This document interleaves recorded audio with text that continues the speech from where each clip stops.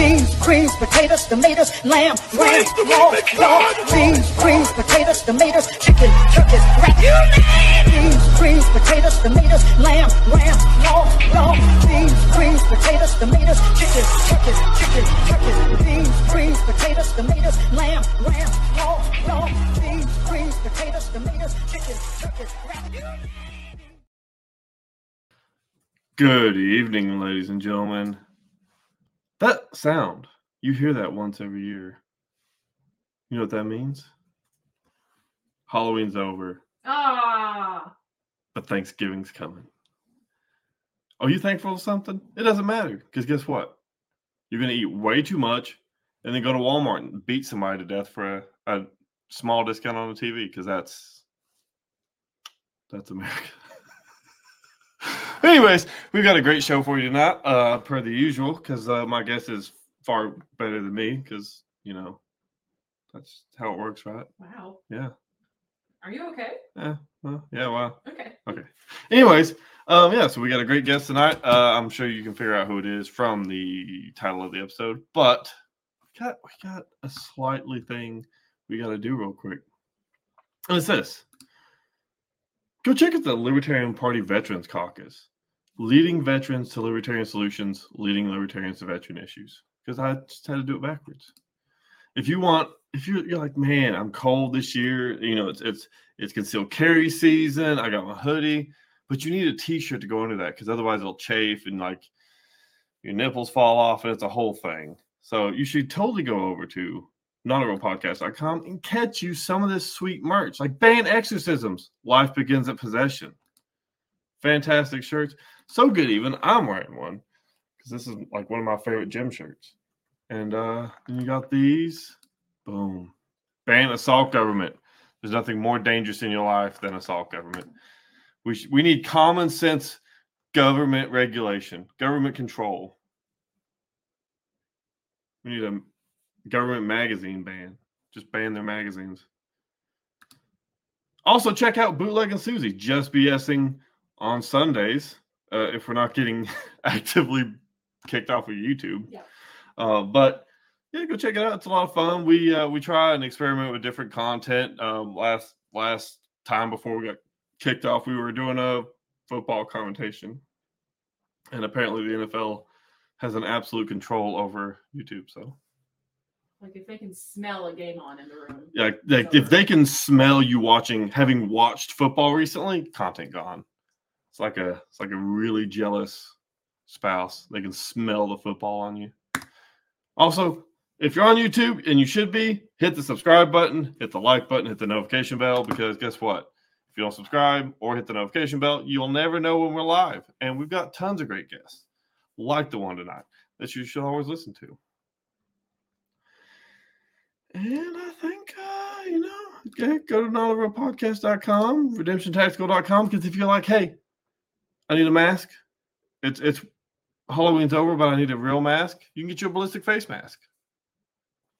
Why not? It looks like a hockey mask. It's a ballistic face mask. ProLibertarian.com does all of our merch. They're awesome. Go check them out. And that's it. That's all I got for you. Good night, ladies and gentlemen. I'm just kidding. But yeah, so I've got an amazing guest on tonight. I want to say we've had some really big guests on the show before, but I think he's probably going to be the most recognizable guest we've ever had. Just from all the memes, all the photos, all the news coverage, I think he will absolutely be the most household name. In the caption, like one of the most well-known photos in recent history. So, and it's an amazing photo. I mean, look, we're gonna pull it up real quick because it's an amazing photo. Why should I show you the actual guy sitting here when I can show you his photo? That's a great photo. I don't know what you can tell me. That's an amazing photo. I would have that like above my mantle in like giant print. I'll just sit there and watch the world fall apart looking at that photo. But anyways, enough about that. The man, the myth, the legend, and the hair. Lectern guy. How you doing, sir? Hey, thanks for having me on. Quite an introduction you got from over there. Hey, look, I'm just saying, I watched that coverage live, and the best part of it was watching you walk out of that building with that lectern. I was like, that is. So I actually never left the building with that piece of furniture. I know a lot of people, they have that misconception. It was sitting in the rotunda. It's not a corner, probably like at 20 degrees in the first quadrant. And then I moved it 20 yards to the center of the room, gave a short speech, left it there. Never left with it. Oh, so that's all. So like that photo is literally you just moving it to the other side of the room. That's it. About 20 yards. That's the entire photo. And I was charged with federal theft for moving property 20 yards. See, that's wild. I don't know how you can like charge someone for theft for moving something. It's because of this. Yeah, it's because of the speech. They said if you the law is written, if you convert someone else's property for your own benefit or purpose or intention, you can be charged with it. So it's like if I were to take your car and drive 20 yards down the road to, I don't know, put mail in a mailbox, I would have stolen your car. I could be arrested for stealing your car. That's how they justify it. Wow. I mean, but they can sit there and justify 30% of every dollar that you make, and then giving it to whoever they want to, but don't move our furniture. Hey, at least we won the war in Ukraine, right?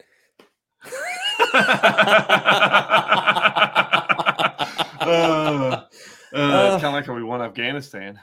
Yeah, or any war we ever start and don't finish.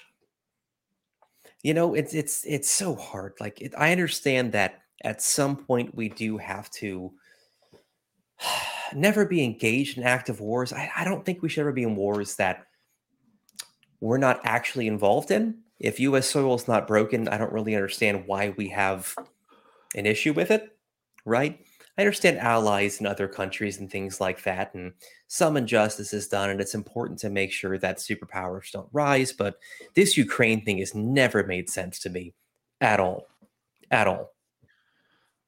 Yeah, you got to be careful what you're saying.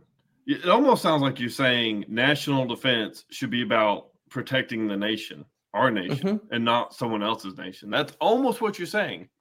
No, it's exactly what I'm saying. It's exactly what I'm saying.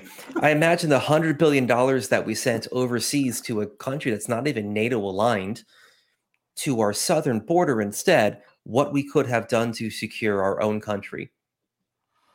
I imagine what that might have looked like. Just put clean water in Flint, Michigan. I mean, that's definitely, it should be a priority. Are they still drinking toxic waste or? Yep. That's nice. Your tax dollars at work. There are actually 12 semi-major cities that don't have clean drinking water. People either have to boil it first or buy bottled water. 12. That's insane. But yet, and that's just what we hear. That's just what we hear too. You look at some of these cities that are 100 years old, you know, New York City and stuff. I mean, their infrastructure is falling apart. It's falling apart. You've seen the videos of the sidewalks collapsing and these pipes that are just rusting out. And I think I saw it was some New York person that was in charge of these things. They said, well, we can't fix these things. It would take $100 billion to fix these things or some ridiculous number. But if we really want to make a change, we need to focus on the climate impact we're having. And this is what he said as their infrastructure is falling apart under their feet. And I'm convinced the reason we see so many illegals being brought into these cities is because what Mayor de Blasio said, and he said this, we're trying to reduce the property values in New York so the city can buy them back at a cheaper cost. And then, lo and behold, you have all these people who are skilled laborers you brought in to fix your substructure that makes the city run. I think it's the whole design. I might be a little biased in this, but it is funny watching Democrats completely pivot on their own stances. Like, so New York has always been, or at least for the majority of my life, a big proponent of open immigration, and we should open the border. That's nice when you're tucked up between U.S. states and Canada, which is like the 51st state. But I mean, it's different when it's Texas, which is thousands of miles away. But then all of a sudden, Texas starts putting them in your backyard, and all of a sudden now it's a problem. And I think I read an article the other day that New York has actually started buying bus tickets for anywhere but New York. They said they will pay for you to leave the state. Yes. I'm like, hey, it's fine when you do it, but everyone else did it, and you were pissed off about it. And they've got a rich history, you know. People came to New York. There are many families from Europe. They're on the boats. They come over, and they have a rich history, and they want to capture that and like relive that. But this is a different game. These are not just people coming across the border. It's multiple countries that are infiltrating from the southern border. You look at what's going on with the Palestinian protests over there right now too. It's I don't know. I grew up during 9/11, you know, and we saw the planes hit towers, and then a building, it didn't hit, but it also collapsed. And then another place in the Pentagon that also kind of collapsed, but no plane. But we saw this this movement to, like, you know, America, we're going to come together and we're going to stand against, you know, the terrorists, and we labeled them Islam. You know, we labeled them, you know, all of these nations are awful, so we're going to go to war with them. And then we spent 20 years doing that. And then now we see New York having pro-Palestine marches in the street. And it's interesting to me because I don't really have a dog in this fight, left or right. What's going on in the Middle East right now, it's kind of like, well, it's a 2,000-year war. I don't think we're going to settle it with doing anything at all. It's not really our fight. We have things going on here. But it's interesting to see New York popping off right now with these protests. It's like, well, are we advocating for these things, for genocide in one direction, not the other? Because I was always instructed that genocide's always bad. But that's New York. That's New York. That used to be ground zero 20 years ago. Yeah, and speaking of that, I mean, there are still, you know, first responders who ran into those buildings who are still suffering from medical conditions that nobody's helping them medically with.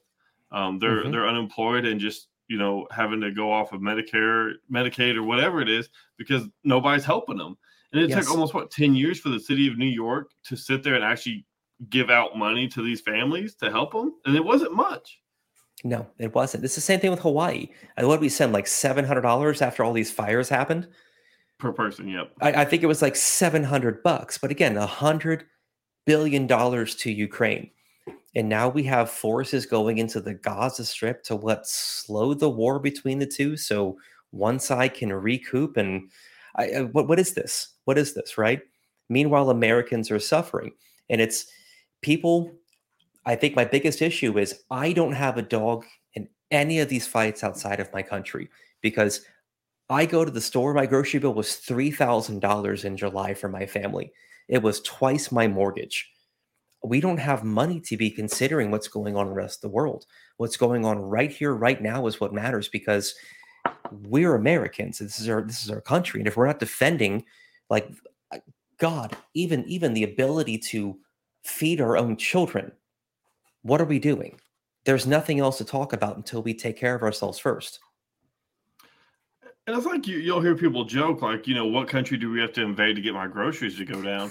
But I mean, to a lot of Americans, that's all that matters. They can't afford. I mean, hell, who knows when I'll be able to afford a damn house because everything's so crazy.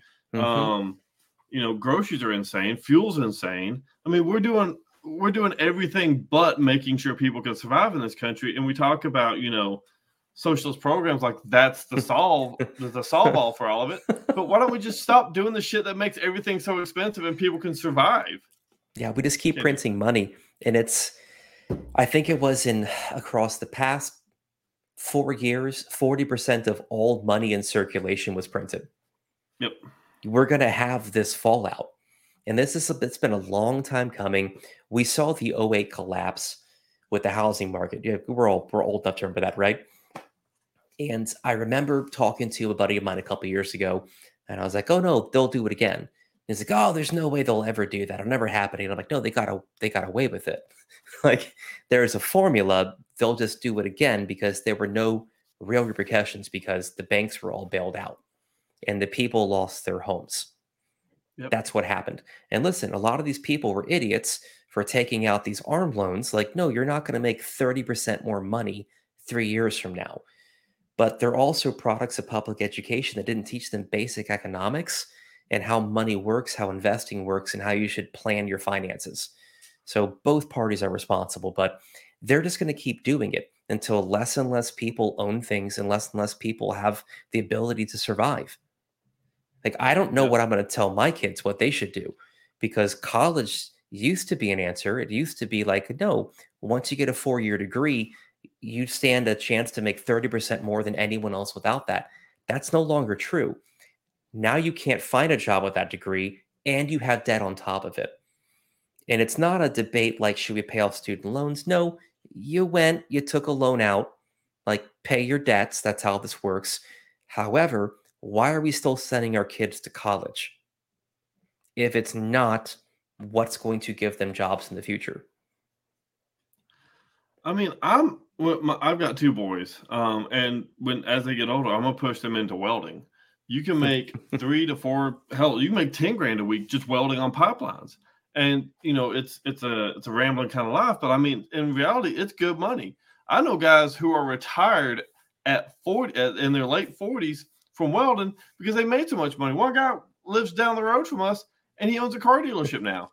He started off as just some podunk welder, and he worked his way up because that's the reality of blue collar anymore. You make real money doing that. You spend what, 20 grand at most on trade school learning how to weld versus $100 grand for like a doctorate or something. So yep.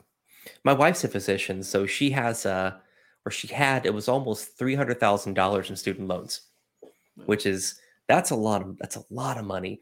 And then we're not paid off yet because that's a lot of money. That's a house. It's a mortgage payment. It's a mortgage payment. And then when they went through here and during COVID, they told everyone, don't pay your loans off, no interest rates. That's fine. We kept paying ours because we didn't meet that bracket to not pay them. So when everything settled, what Congress did was raise them by 4.5%, which is what I saw. So our payment went from, it was like $1,300 a month to almost $2,000 a month overnight. So all these people who didn't have to pay, now we're paying back what they didn't pay. And we did the right thing all the way through. But this is how the government works. You will be punished for doing the right thing over and over and over again, because they want you to they don't want you to succeed. I think the entire purpose of where we're driving right now is to diminish the middle class and have a 2-class system, because a middle class is capable of what your friend is doing, right? He was a welder. Now he has a dealership. He's developing generational wealth. Generational wealth makes influential change past a single generation. They can't have that anymore. And that's really what they're trying to stop with all of the economics they're doing right now. We can't have people leaving money for their kids to continue to grow wealth to make change, because the nepotism of hiring your son to be an artist to sell, art to China for $50,000 a pop, that'll all go away. Or sitting on the board of a Ukrainian energy company for no other reason than your dad. Yeah. Yeah. I mean, it really just does come down to the simple fact that here's the really impressive thing about this government, right? It is 2 sides of the same coin, and they work effectively together. They divide and conquer. You hear Republicans scream about, abortion or something like that, and the Democrats scream about something else, and they keep finding things to divide people on, so they can absolutely control the population to, like, just do whatever we say. We'll protect you from those dirty Republicans or those dirty Democrats. And people will, like, I know actual people in real life, if a Democrat told them to jump off a fucking bridge, they would seriously think about doing it because they thought it would end racism or some shit. I mean, it's crazy. I mean, just watching this stuff, and the sad thing is a lot of people don't realize how bad that is. Like, they don't realize that they're stuck in these systems, and it's just, I try to wake them up, but man, it's just, some people just love it too much too. Well, I think it's because people feel like if I have a party, I'm voting a team along the way, right? And then I have skin in the game because it's a recognized party, and at least I'm winning a little bit if I vote, for the elephant versus the donkey based on wherever you land. But these arguments they do, it's like 5 things, right? So it's like gun control, it's abortion, it's healthcare, It's immigration and God, climate change now, I guess, is the thing we're talking about. It used to be about drugs, but I guess everyone does drugs now, so who cares? But we've got these 5 things we argue about, and I don't think we argue about the actual thing that matters because look, people are going to have abortions whether you want them to or not, right? Yeah. People are going to choose their own pronouns whether you like it or not, and you don't have to use them. Like the things we argue about are very, very silly and small. It's very silly and small, but they are infuriating. They are.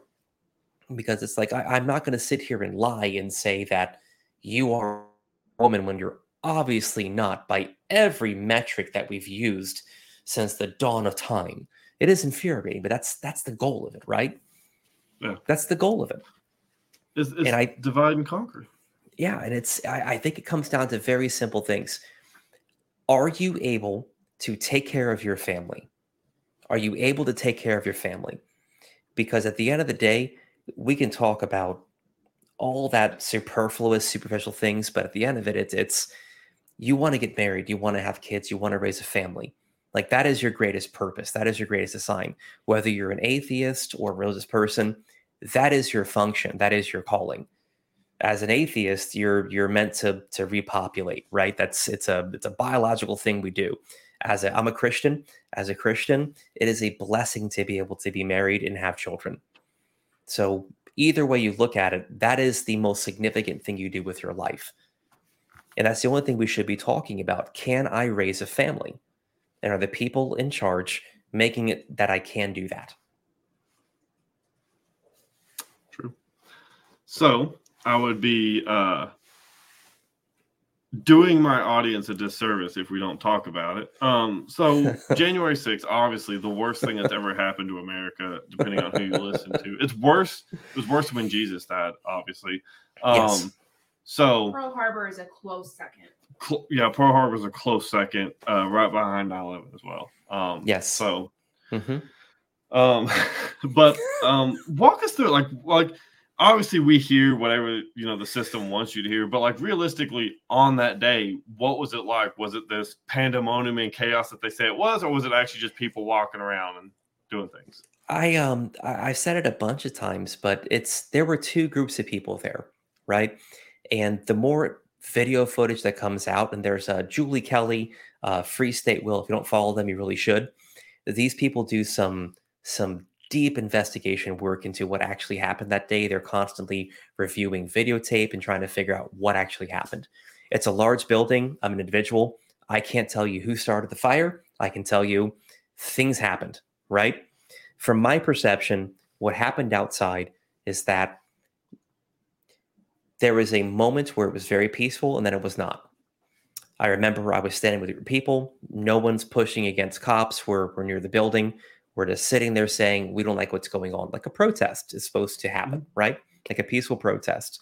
There's a moment that a canister flies out overhead, lands a couple yards from my feet, and it's a concussion grenade. So blasts, there's gas everywhere. And what happens is it forces the front half of the crowd forward and the other half of the crowd backwards. Because when you put a concussion grenade in the middle of a crowd, you're going to have this disbursement, right? And it's going to be, concentric around that center point. It's going to just map out.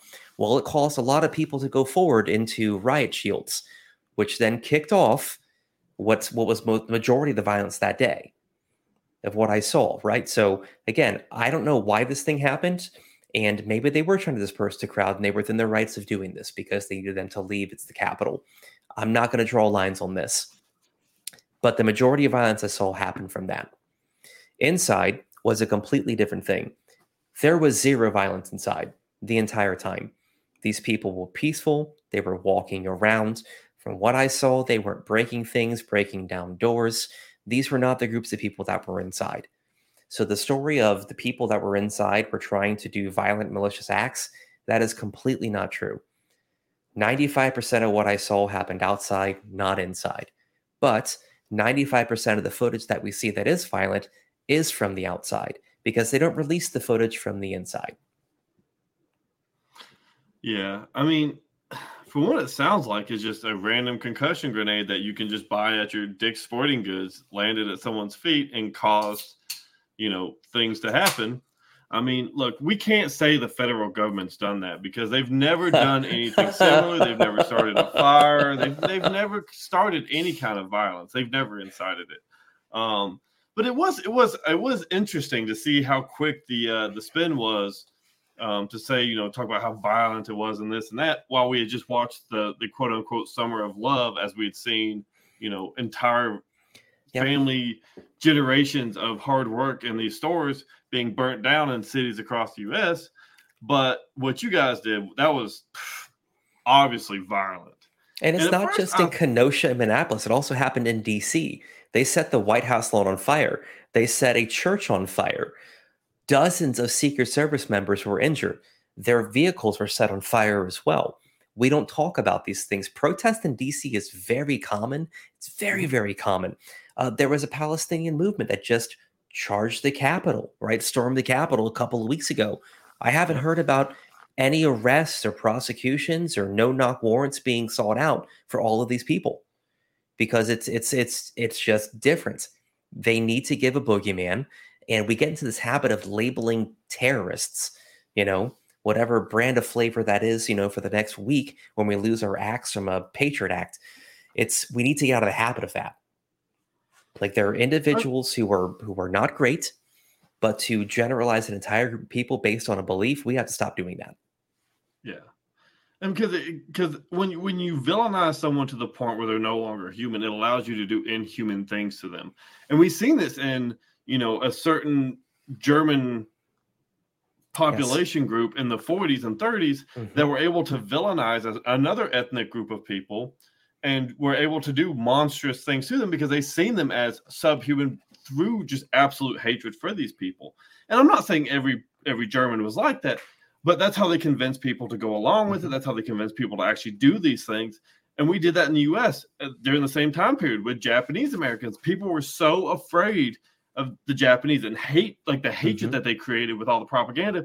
Nobody gave a shit that they locked up Japanese families, women, children, unarmed men, all these people that were cramming into cages. And how many of them died? I mean, thousands of them with hatred and disdain for these people. So when you see these things and they try to villainize humans based on political beliefs, or even just like wrong place, wrong time, it's the most disgusting thing because it's an assault from your government on a peaceful population.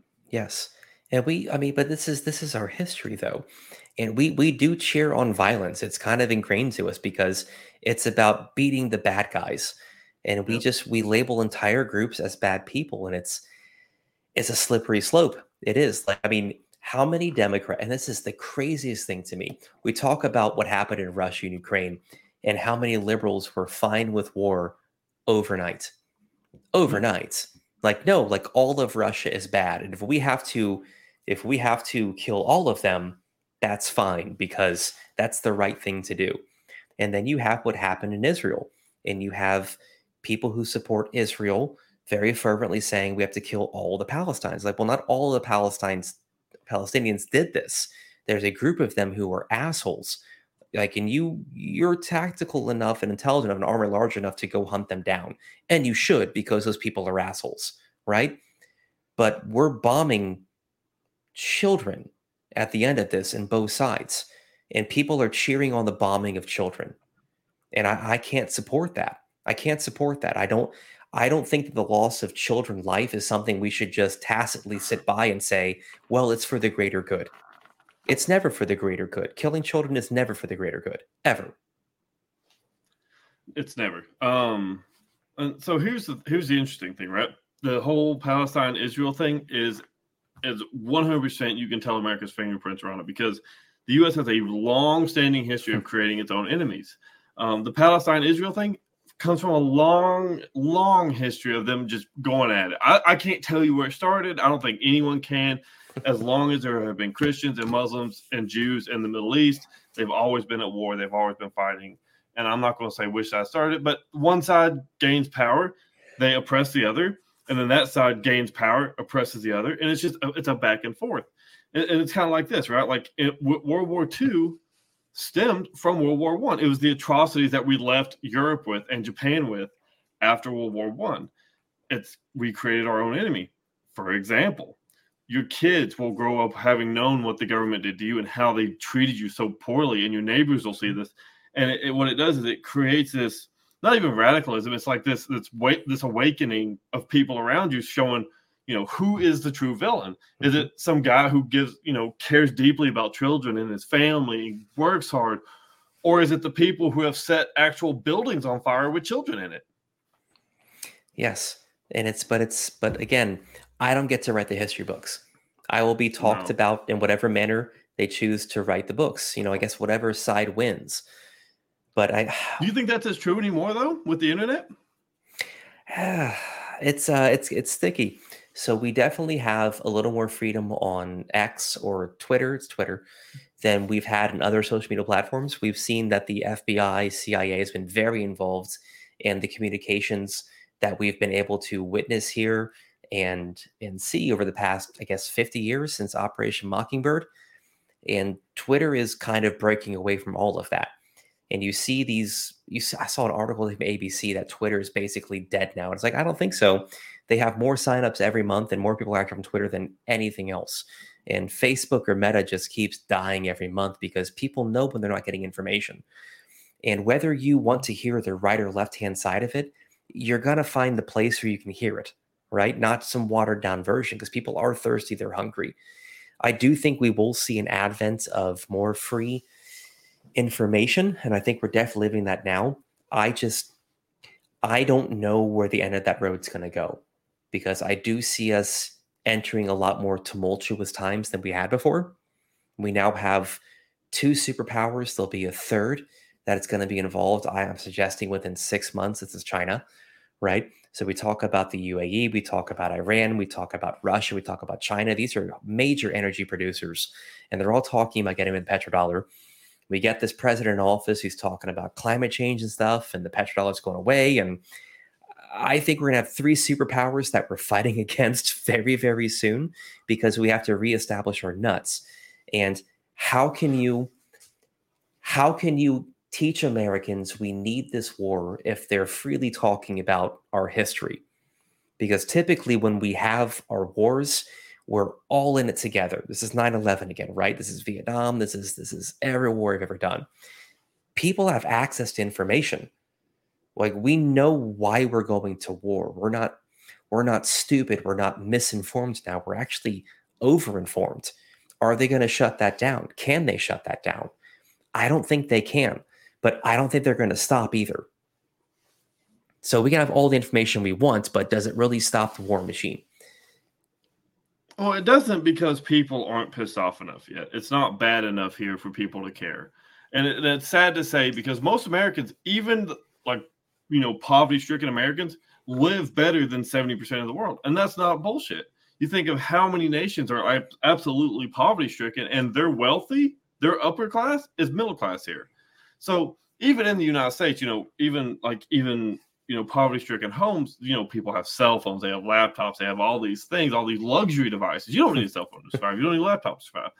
But when things get so bad that people just cannot even have nice luxury things, like not even the smallest of things, people become desperate. When food becomes so scarce that they can't eat, when it becomes so expensive they can't eat, that's when people will unfortunately be ready to do something. And like you said, they know what's going on, but they're too lazy, or they just don't care. And it's unfortunate, but I really do. I think I'm a little bit, this is, I think, one of the few areas where I'm optimistic. I think with the advent of the internet, it is impossible to stop data. They can try manipulate it. They can try to push different narratives, but you can't actually stop it. Because shows like Joe Rogan, for example, you see how many millions of people around the world watch that or listen to it. And he's espousing things that are openly anti-government, and people are listening to it like, holy shit, he's right. Well, it's saying, I think most people do have a common mindset. I think most people are populists, because our culture, like, there's this idea in psychology where relatedness brings us all together, and people want to have relatedness. We want to have common ideas and kind of believe in the same. It's important to note that the Jews and Muslims can get along and form treaties like Israel and Egypt. Yes, they absolutely can.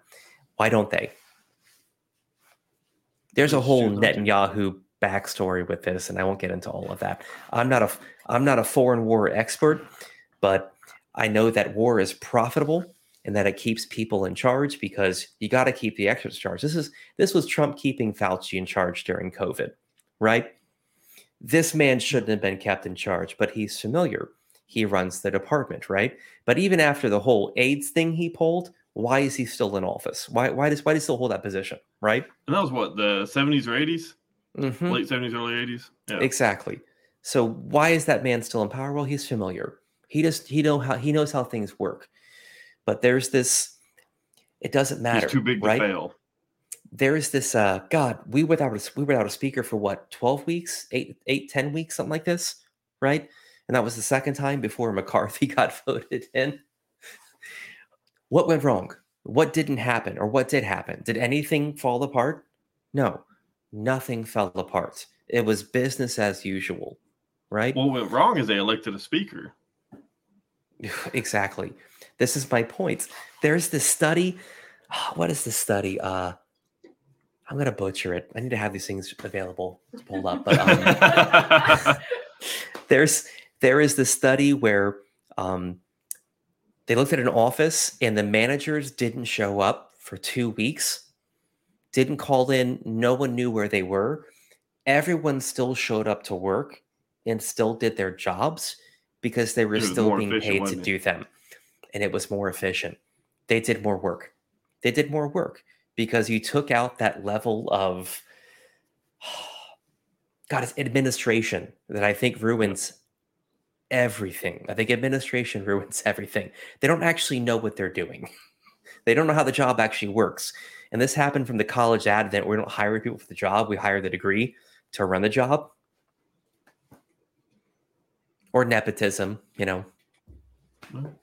And even then, like sometimes it's like someone just ends up getting lucky and gets a job that they're not qualified for. Mm-hmm. And then now they're managing people that they have no idea how to do the job, which is, I've always been a proponent. Like if you end up being a manager of something, like if you end up managing people, a department, whatever it is, you should have to do the lowest job and work your way up. I've always been a proponent of that. Mm-hmm. I was a service manager in automotive very recently until I got out of the industry, kind of. But I started as a general service technician doing oil changes and tires, and I worked my way up. Mm-hmm. And when I was a manager, I took damn good care of my people because I knew what position they were in. I've seen bad managers and good managers, and it just, once again, it reflects back to the government. You see these people who are grossly unqualified to lead anyone, let alone a lunch line. And we know this because they're growing up with silver spoons in their mouths and in their hands and up their ass. I mean, they've never worked. They've never done anything. They don't know anything. They don't know how Americans live because they've never had to. So how do we expect, how do we expect 80-year-old people to regulate the internet when their interns have to show them how to turn their computer on? It's Pete Buttigieg is in charge of the Department of Transportation. The only trains that he knows about are the ones that get run on him. Yep.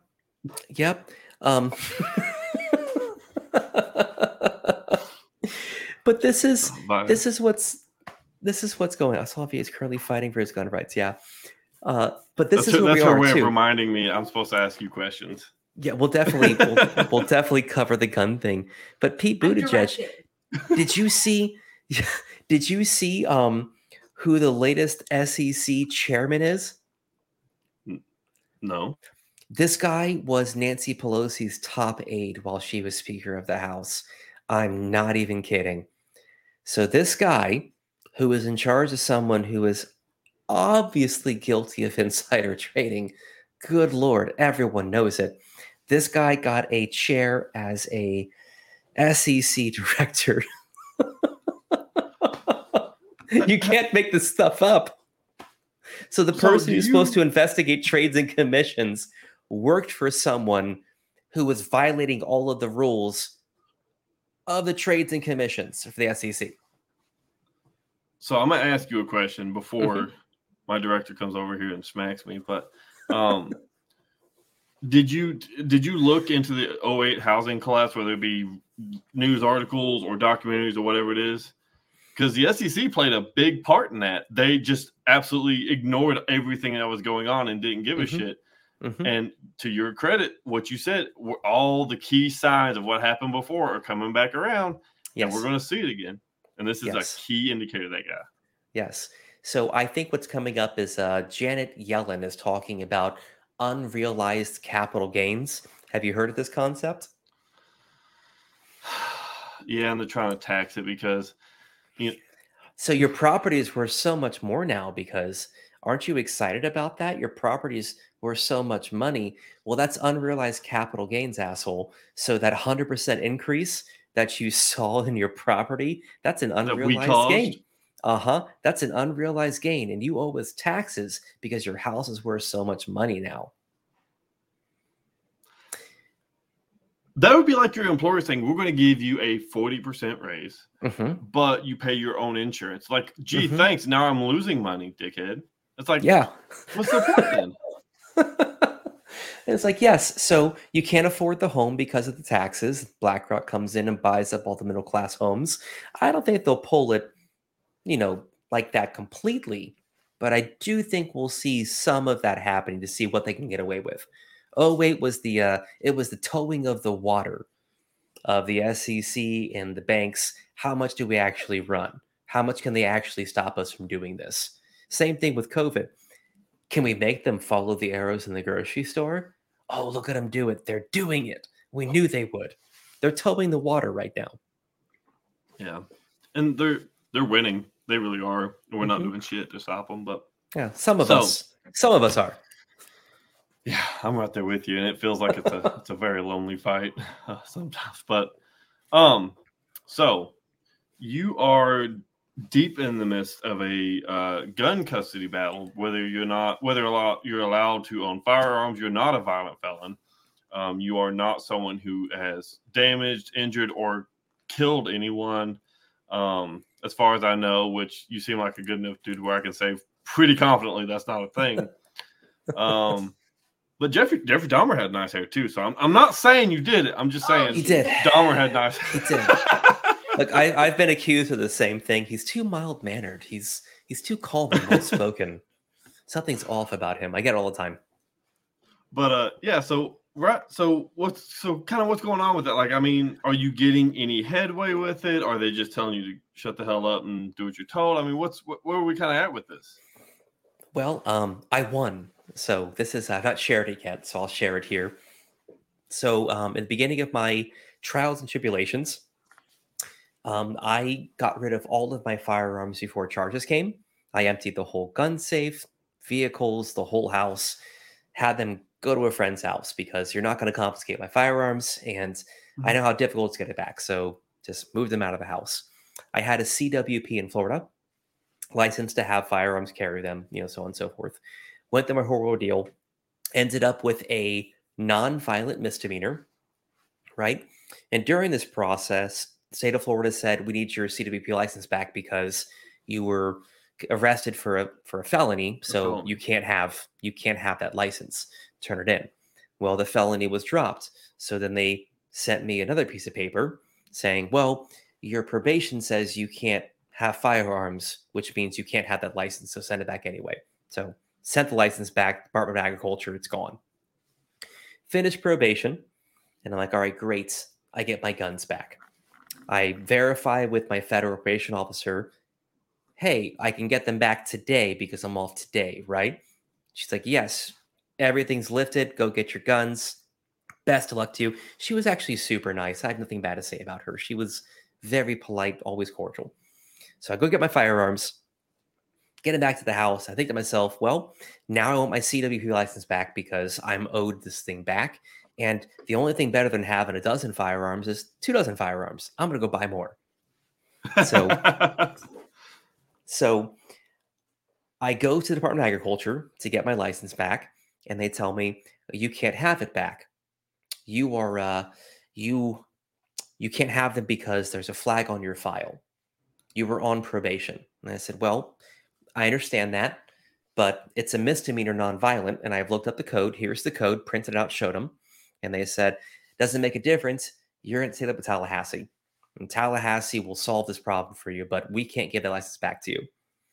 So I had a couple friends work on some things, got a hold of a congressperson in the raids. They've asked not to be named, so I'm not going to name them. They made some phone calls, and within a couple of weeks, I got my CWP back with an apology. We're sorry. Our bad, our bad. I go to purchase a firearm, and they deny me. They say, you can't purchase a firearm. You can't have those. They give me the paperwork. They give you that that number you've got to file an appeal with and ask for permission, fingerprints, all these things. So I go through the process, right? I get my fingerprints. I send them in, ask for a reason. Never get a reason at all. Never get a reason from them. It's like, well, fine. Then I'll appeal it. I go to appeal it, and they say, yeah, we don't have that number. It's not a real number. And I said, no, it's your number. You wrote me back. You gave me what I was convicted of. My charges, they're up to date. It's the same number. Never gave me a reason. On top of it, said, we don't even know. We don't even see your number. It's not a real thing. So then what I do is I appeal it and then also request a reason at the same time. Get the attorneys involved. I send them certified court documents, fingerprints, emails, every last little bit of information that I have. This is probably 2 months worth of documents I've been collecting. I scan all of that in, send everything at the same time as the appeal, right? Because whatever reason you give me, because you have to give me a reason, I've got that covered here in documentation. That happens. 2 weeks later, I get a letter in the mail. They're like, well, here's a number that you can go purchase a firearm one time for. This is from the feds, right? So they give you like a specific number, and you can buy as many firearms as you want one time for one transaction, right? So my thinking is, well, I'm going to go buy like 6 more on top of this. If I get like a 1-day pass, I'm going to buy a bunch more. So I order a bunch of firearms, go back to the gun dealership, and I know that I can buy these things private. I can go to, like, there are other avenues. It's not about that. It's not about that. It's the principle. I should be able to buy a gun from whoever I want, whenever I want, no questions asked, because there's nothing legally stopping me. So I go back when the guns come in, they run the numbers again, and they say, dude, you got blocked again. This time it's FDLE. So this is not the feds. Now it's FDLE. The feds are saying you can purchase a gun. Here is your number to do it. But the FDLE, which is Florida, says, yeah, no, you can't. I get a hold of my Congress people again. Congress people say, yeah, you can't do that. It's probably just like a misunderstanding, between the Department of Agriculture, where you work your stuff out, and the feds. And I was like, no, it kind of seems very intentional at this point, because if the government said I can buy a gun, what is the state of Florida doing? So 2 weeks go by. I get a phone call while I'm in Vegas with the wife, having a great time, that the FDLE has called them and said, we made a mistake. He can purchase his firearms. Our bad. Also calls my gun dealership and says, hey, give him his guns. Make sure he gets them this week, which is not something they do ever. So everything was called. I showed back up after Vegas. I picked up all of my firearms. And then just to make sure that it wouldn't be flagged again, I bought another gun the next week, went straight through, and another gun the week after, and it went straight through. So everything seems to be just hunky-dory now. But that was a 3 to 4 month process of going through every branch of government, not taking no for an answer. The moral of this story is stand up for what you believe in. Don't just say, well, the system's broken. I'm fucked. I'll never buy a gun again. I'll just go buy private. That's not the solution, because then they do it to other people. And it takes actually physically fighting them. Thanks. Dickie Walnut says, thanks, head of the Department of Agriculture, Nikki Fried. It was Nikki Fried. My DMs too. It was Nikki Fried who actually did all of this. I still have the letters from her office. Nice. But yeah, I mean, it does take people like you standing up and doing the right thing and just saying, no, I'm not going to roll over and just play your game and go around you. I'm going to go fucking through you, because this is the right thing. I'm someone who believes you should be able to get on Amazon and order an AR that's, full auto with, a short barrel. But customers also bought, and it's like all the accessories. Customers also bought a Ma Deuce or a Humvee. And do you know someone who wants to buy an M1 Abrams? Show them your Amazon list. Anyways, here's an M249. Yeah. would be God. I need white pants. Anyways, no, it does. It really does take people standing up to fight it because another great example of it is there's a case right now in front of the Supreme Court where a guy was arrested on felony charges for having the possession of a firearm while there's a restraining order placed against him. And I can't remember all the details of it, but basically the question being posed to the Supreme Court is how far can states go to ban you from owning a firearm? Yeah. Can they just arbitrarily have a restraining order placed on you and you can never own firearms again? And I think the other question is if you're a non-violent, like even if you're a felon and you're out in the streets, should you be allowed to have a firearm, even if you were violent? Because the argument is you've done your time, you're on the streets, supposedly it's a wash. So what's going on? Does prison work or not? Right? And that is the question. Does prison work or not? Because you're telling me by imprisoning these people, we are healing them and we're lessening recidivism and these people are restored, and prison definitely works. That's why we do the whole damn thing, right?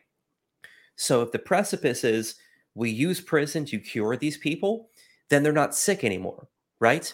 So why do they have any of their rights infringed on? Why is a single one infringed on then? Unless you're a pedo, I just don't think we should send you to prison at all. You can come right over to my house. Yeah, you can come right to my house. Yeah. Look, I'm just saying we can cure the national debt with selling pedophile hunting licenses. Do $100 a season and do 3 seasons a year. Yeah. I mean, there's a whole town in Florida. There's a whole community in Florida of just pedophiles because they just said, figure it out. And they went down there and did their own thing. Prisons like this. So they actually, it's actually very true. Mm-hmm. So especially in federal prison, they actually congregate all of the pedophiles to a handful of prisons because they're in danger if they're not all collected. Like you don't send like one into a medium or a max because it's not going to turn out well for them. So there's a handful of prisons where it's like 95% of the population are all pedos. Yeah. See, I remember there's a stint in my life where I was actually in jail. I was incarcerated for an amount of time that I'm not going to say. And I'm not going to say where because you can look it up. It wasn't anything crazy, but it was just I just don't talk about it often. But because it's stupid. But there was actually a point in time where they found out one of the guys on my block was a pedophile. And got caught. Well, he's a pedophile, but he got caught with kiddie porn on his computer. And it was like the day before I got out, and they were talking about like how they were going to do it, when they were going to do it. I was like, I'm glad I'm getting out tomorrow because they're about to fuck some shit up, and I don't want to be here for it because I'm about to get out. Yep. I will tell you that is one thing that everyone kind of just understands. There's like 1 or 2 charges you don't do. And a lot of times the staff at the jail or the prison, if they know about it, they'll not leak it, but they'll leave indications, like because they hate these fucking people too, and they know how the system works. They see it every day. They'll allow a paper party to happen where you can look at someone's papers and figure out why they're there. Yeah. I don't understand. So in a lot of respects, prison kind of works a lot better than our society right now, as far as understanding basic moral values and agreeing on them collectively, because we have college professors now. I've seen TED Talks where it's a medical condition. People are just born and hardwired this way. And it's like, I don't give a fuck. Like I don't even care. These are not things that I even care about. Why should it matter? Because the thing that is happening is still the worst thing that could happen. I don't care about the explanation of it, the psychology of it. It's still happening. Yeah. They still exist. And for a party that's so inclined to kill babies at 9 months, but they want to see these people who are, they call them MAPs, minor attracted persons, defended. This is insane to me. I can't rectify the two streams of thought. I support calling them maps because it's accurate for when I get done with you, you'll need a map to find all the pieces. But I mean, in reality, like prison is very animalistic. Jail, prison, whatever you want to call it, it's still very animalistic. It's very tribal. People have their cliques. They don't deviate from that. But the moral construct of, people are like, well, what do you mean in jail they're moral, blah, blah. You do not steal from someone in jail. No. For the simple fact that they will fuck you up. They will teach you the lesson of stealing shit, and then they'll steal your shit for stealing their shit. You don't start shit. You don't run forever. Forever, too. You do it one time, you won't have your commissary sitting in your locker, your bunk, ever again. It's just gone forever. Gone. Mm-hmm. And you won't even get to it. Like, someone will grab your shit and snatch it before you can get up to fucking pick your shit up. Yep. Yeah, so it is, in a lot of ways, it is true. Unfortunately, there's no refurbishment of people in jails or prisons because they just send them back out into the world as a felon, and now they can't get a job, they can't get an apartment, they can't get a home, and so their whole life's destroyed. Where do they go? What makes sense? What's civilized to them? Prison. Yes.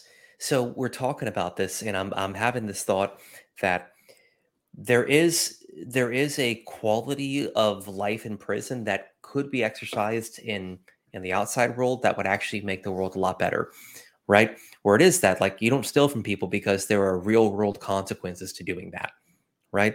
It's not just we're going to put you in prison, because you go to prison, like, you'll learn that a lot quicker. So there is a learning curve you get there.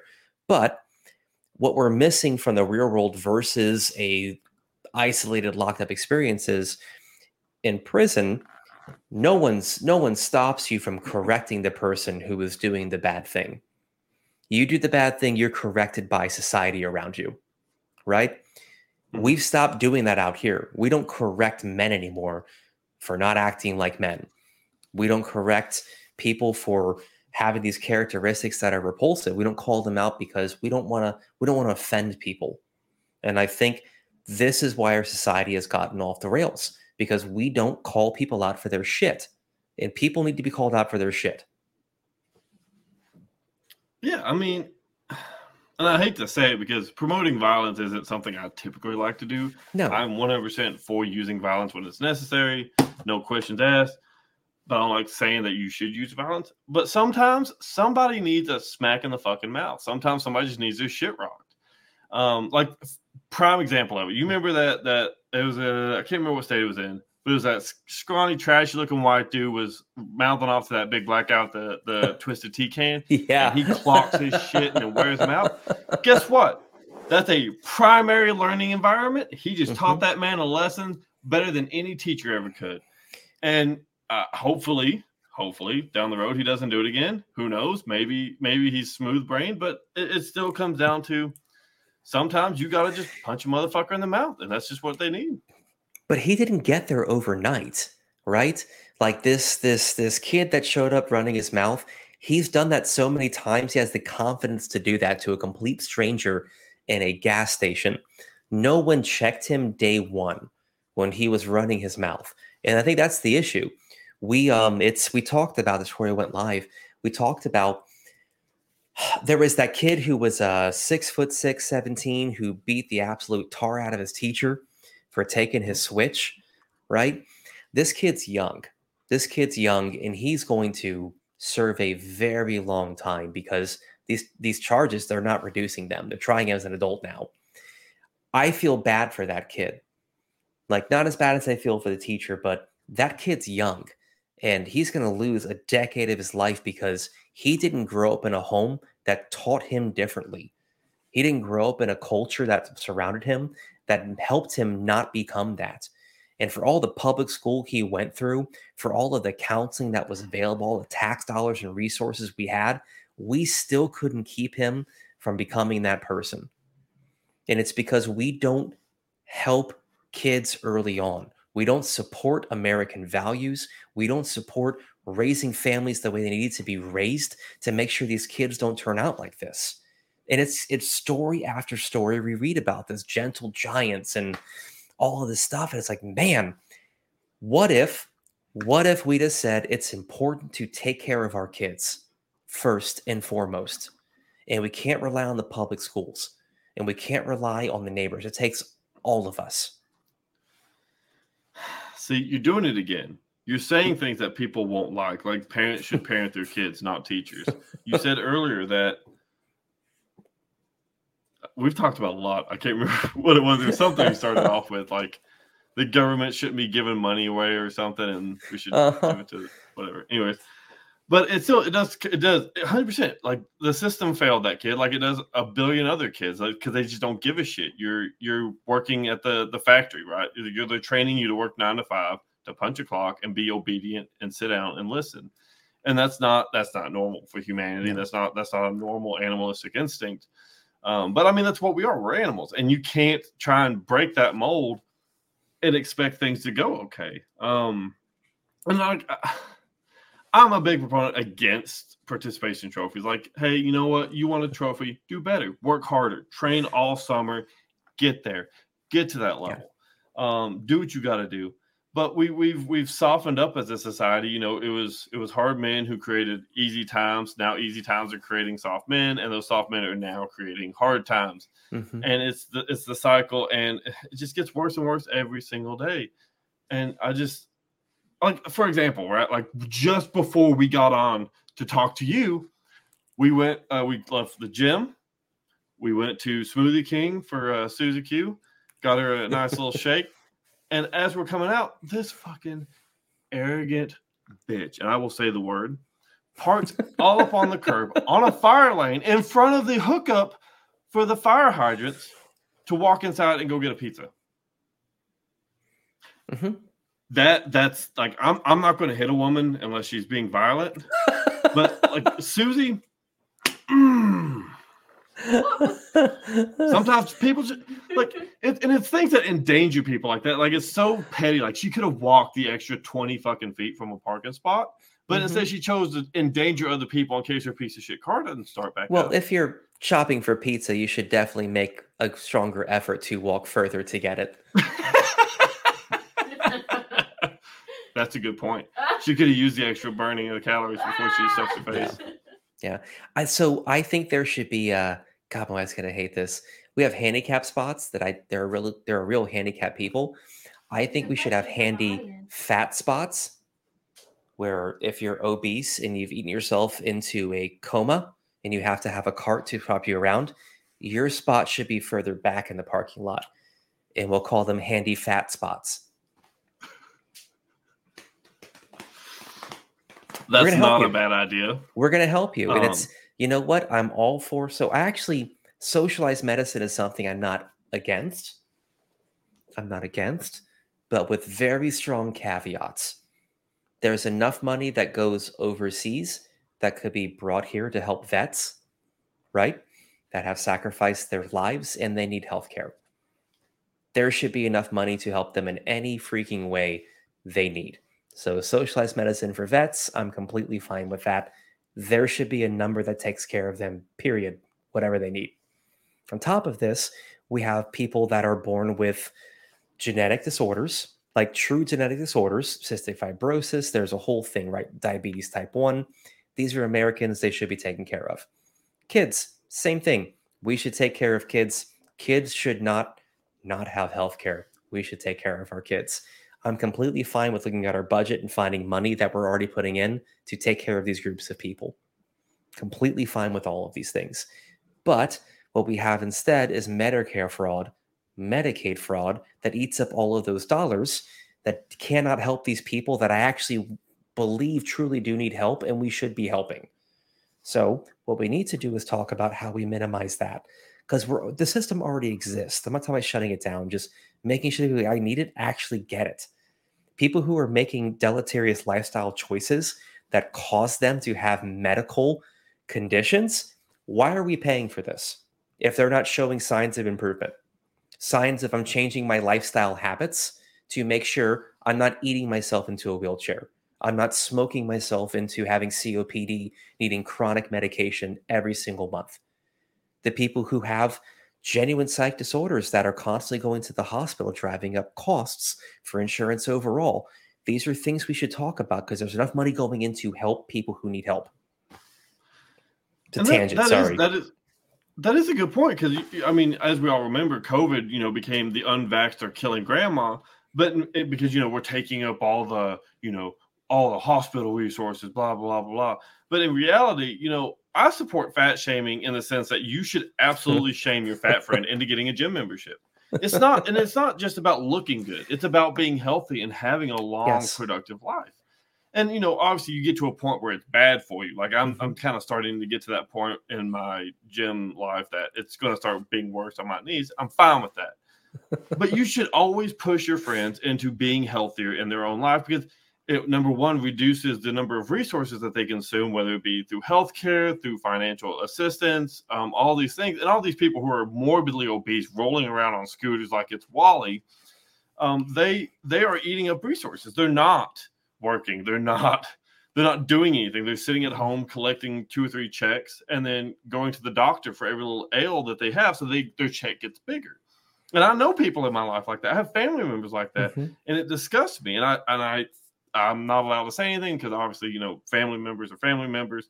But I do make the comments, and it does disgust me because you could do better for your life, but you choose not to because the system will take care of you, and people will fight for you to make sure that you stay the way that you are. So people who actually need it, like that kid in that high school who could have used some help, get it. But no, they choose to just not do anything, and people will fight for them.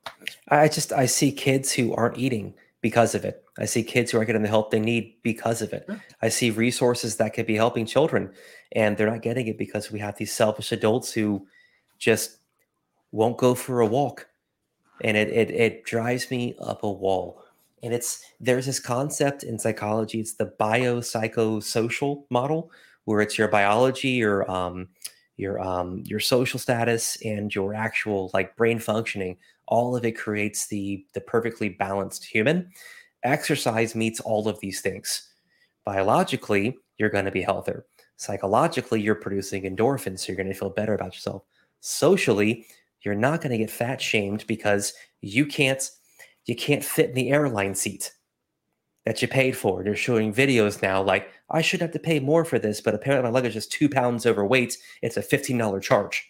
There is a great benefit in exercise, and I really, really think every single American can benefit from just going for a walk. Mm-hmm. Yeah, I mean, I fully agree. It is disgusting. I mean, if you I know you remember when they started, a lot of airlines started coming out and saying, if you're so big that you pour into another seat, you're buying 2 seats. You should. Or we're not letting you on the plane. And people are like, oh, that's fashion. I'm like, no. Have you sat next to someone like that on an aircraft? It is not comfortable. Someone else's sweaty ass arm touching you all the time is not comfortable. And it's not even about comfort. You don't fit. You don't fit. And there are bodybuilders who have to buy 2 seats to follow the same policy because guess what? They're so big that they don't fit. And they're fine with it. They're like, look, I'm jacked. I'll do it. Give me 3 seats. You know what? Give me 3 seats. And I want 3 steaks. Yeah. But, I mean, we do the same thing for roller coasters though. So I'm in Florida. We have a bunch of Busch Gardens and stuff down here. They don't let these people ride the coasters because you don't fit in the seat.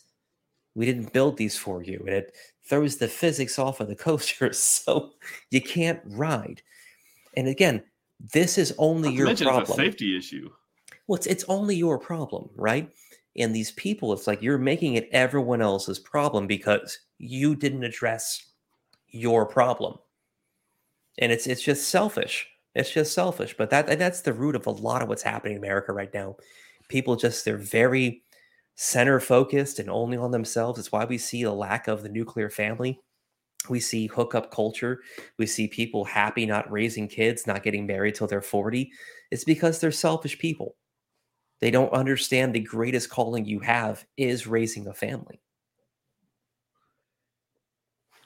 Well, being that you've gotten your guns back and you've beaten not only the state of Florida, but the federal government, and you are the only person I can think of who has spoke at the speaker's podium who has actually been brought up on charges. Is there anything you would like to tell the audience? One final hurrah, one final dad advice, if you will. Dad advice, yeah. If you're dads, you've heard that, everyone's heard this. It's tired. They grew up so fast. They really do. And all of the things you waste your time doing because you think it's going to matter in the long run, the making sure they have this thing or that thing, all these kids want is to hang out with you. They don't need things, they need time. So don't worry about the things. Don't worry about making your vacations perfect or the memories perfect, or we got to be here at a certain time to do these things. Take a deep breath, sit down with your kids, make fart jokes, ask them what they're into, because that's how you build a relationship with them. So coming from a dad of 5 sons, I had the greatest time with them, but just listen to them. They want your time. They want your ears. Listen to them. Yeah, someone it's they don't give a shit what you're doing. They don't give a shit what you're saying. They don't care what they're saying. They just want to be there, and they just want to talk to you. They want to feel that connection. Like Dickie, for example. Dickie Walnut says, "Who says you can't have kids and have fun? I bring my 6-month-old all to the bar all the time with me." As you should. That's quality family time. If he's 6 months old, dude, like you should be at a bar. You got to sleep sometime. Everybody's on a bottle at that point. Why not, right? Oh God. So there's this moment when you're raising babies, and it's like in between like 6 weeks after they're born and about 9 months, you should go out then, because you can put them to bottle. You can bottle and they'll go right to bed. Go date then. Go take your wife out then. Go date her then. Because after like that 9 month, it just gets really difficult to take them out because they're awake now. And they're very difficult to manage. Dickie also says the waitresses love him. They babysit him when I'm there. I feel like this is a Hispanic bar and it's all Latino waitresses. Inside joke, Dickie really loves Hispanic women and is married to an Asian woman. So it's a whole joke with him. But hey, Dickie. Dickie is just a joke. I mean, let's be honest. Love you, but you're a joke, dude. No, I'm just kidding. Irish pub. Quit hitting on my girl, bro. Is that Beef O'Brady's? Is that a traditional Irish pub? Does that count?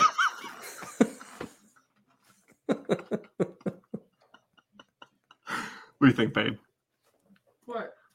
Is Beef O'Brady's a traditional Irish pub? No.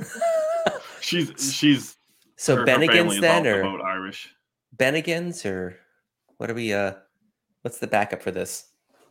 I think it's O'Malley's. I think they have a red coat bar that Irish people really love. What? Yeah, the red coat bar. What? Yeah. Red coat what? Red coat bar. Red coat bar. Yeah, it's a British bar for Irish people. We don't. No, we don't. Oh, sure. You sure the Irish don't love the British? I'm like having a problem. Oh, does she know what a Boilermaker is? I'm sure. Do you know what a Boilermaker is? Yeah. Yes. She was a bartender for a while. And okay, so I was not a stripper. I was not a stripper ever. I went to an Irish pub. Not once. And I asked for a Boilermaker. It was 6 o'clock in the morning. It was at an airport, so don't judge me. And this guy running the Irish pub had no idea what it was. And I was very frustrated with, like, how do you not know what a Boilermaker is? This is an Irish pub. So I'd explain it to him. Oh, you mean an Irish car bomb? And I was like, I don't think those are the same thing. Are those the same thing? Does she know? Because I'm pretty sure they're different. Irish car bomb, Boilermaker. Same thing or different? Different. She says different. What's the difference? Car bomb must be a Guinness, and it must be a certain shot. Whereas a Boilermaker can just be a cold beer and shot, and typically it's just whiskey. Exactly. Yes. So, like, I mean, technically they could end up being the same thing. Yeah, but no one on purpose finds Guinness and Jameson and Bailey's refreshing. You know what I'm saying? Yes, exactly. So a Boilermaker is give just whatever your house is, put that together. Because it's an airport and it's going to be $36 regardless. Makes sense. Yeah. Airports are the worst and best places to get drunk. Worst because they're expensive. Best because you're not driving. Exactly. Yeah, good stuff. It's worse when you sit down at the bar next to your pilot, but hey, you know, it is what it is. Are they still flying those things? I mean, I'm pretty sure they just press a button and you There's like some magic that happens, and then you land. I don't think planes are real. I think the guys with the cones are actually wizards that are casting like spells on the jets that make them go. I think it's all Harry Potter world, but we just don't know it. Exactly. It's like Levioso with the planes, and then they go off because they don't make sense to me. It's like, what is it? 6 tons worth of steel they're repelling through air, but it floats. I don't know. Well, it's also strapped to like 4 rockets. So, I mean, it's that were built back in like the early 80s. Do you know when you walk on a plane, if you look on the inside of the boarding door, there is this plate up top, and it's got like a SKU number. And it'll tell you what year it was made. Most of these planes are from the 80s. Yeah. And they're shooting you through the air. I mean, it's better than the ATF agent shooting me through the window. They get your dog first. That's the warning shot. Hey, I've always loved dogs because they're loyal and they draw the ATF off. There you go. That's awful. That's when I unleash the bear, the actual black bear that I keep in the bathroom. This is good. We have goldfish. We had gold. Yeah. Is that what you call it? Well, yeah. There's just some gimp chained up to your toilet. Look, he hasn't. He's a meth addict. He hasn't had any in like 6 months. He will eat the hole through a steel beam. You don't give a shit right now. Oh, that's amazing. Joe, shut up. Joe Biden. Ew. Ew. Yeah. He's a gimp. Yeah. Well, I have to finish building a ziggurat for my child tomorrow, so yes, I'm gonna turn in. Well, sir, I appreciate you coming on. I do appreciate the time that you've given us. Where can people find you if they want any more, information on you, if they just want to see what you got to say, all that good stuff? I just got my Facebook account blocked for some reason, so I'm not there. I'm never on Instagram. I am exclusively on Twitter, or X, as Elon likes to call it. I still think it sounds kind of pornish, so I'm going to call it Twitter. But my handle is at the bottom here, at Lectern Leader. You can find me there. My man, I appreciate you. Hope you have a good night. And good luck on building that thing. I had to, you texted me that, and I was like, what the hell is that? I had to look it up. I felt like an idiot. It's a ziggurat. Yeah. It is. The picture is exactly what they showed on Google when I looked it up. So, yeah. Oh, I'm almost done. I got 2 more layers of stairs to build, and I got to paint the whole thing with him, and it's going to be a good time. Good. Well, I hope y'all enjoy it, and hope you have a good night. Yeah. Thanks a lot, Chris. See you, buddy. Well, that was a lot of fun. Yeah. That was worth the wait. We've been talking about this episode for about a month and a half now. Yeah. Oh, it was a good time. It was great, informative. We had a really good discussion. I know you didn't like how few questions there were, but honestly, like this is your show. I'm more of like an interview person. I like to hear about people. We did that before the episode. I'm still just as happy. Overall, I love how non-political he is. He's just like, these are the fundamentals. Yeah. This is what's important. This is how I live. And that's it. He's not out there trying to sell himself. He's very the everyman. Yeah, he's very in his community. He just happens to be in one of the most amazing photographs of all time. It's such a beautiful fucking photo. Yeah. I could pay $1 million and never get a photo this fucking good. Poster shot, the teeth, the hair, he's just. You just like the hair. I'm never going to leave you in a room with him. You'll just shave his hair off and wear it. Well, that's creepy, but you would do it if he makes those products. I'm buying them. Oh, your girl needs some help. Just come on, Jada. Be my Jada. Shave your head with me. We'll do it. Never. I'll slap Chris Rock. It'll be a good time. I'm blind people with this dome. You fucking crazy? That's big head. Anyways, don't forget to like, subscribe, and hit the notification bell. The more subscribers, the better fan base I get. I don't know. I was going to make something up. But no, in all honesty, an unfortunate truth is the more traction you have on social media, whether it be Twitter or YouTube, the more subscribers you have, the better interviews you get, because all honesty, a lot of people won't look at you if you're under a certain number. And I do want to get better guests on. I do want to have, a more diverse audience to draw from to give to you guys so that y'all have better content. So go subscribe, go hit the notification bell. It's free to do. It costs you literally nothing.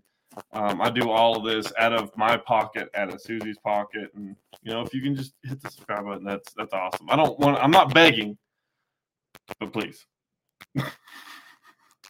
Anyways, I just realized all the people we have on or want to have on, the feds hate, and it almost is like, are we ever going to be able to get in? Well, look, we have people on that the feds hate because the feds hate us. So it's like, we're going to hang out. Also, I've had cops on here before. We also had a prison guard on once. Oh, true that. True that. This is before your time. Yeah. This was the days of Mr. Will and myself. But look, it's like day in a three-way. All right. Anyways, ladies, gentlemen, and all of you confused potato farmers out there, we love you. We need you. Your community needs you more than we do. So go join your community. Anyways, catch you on the flip side. Peace.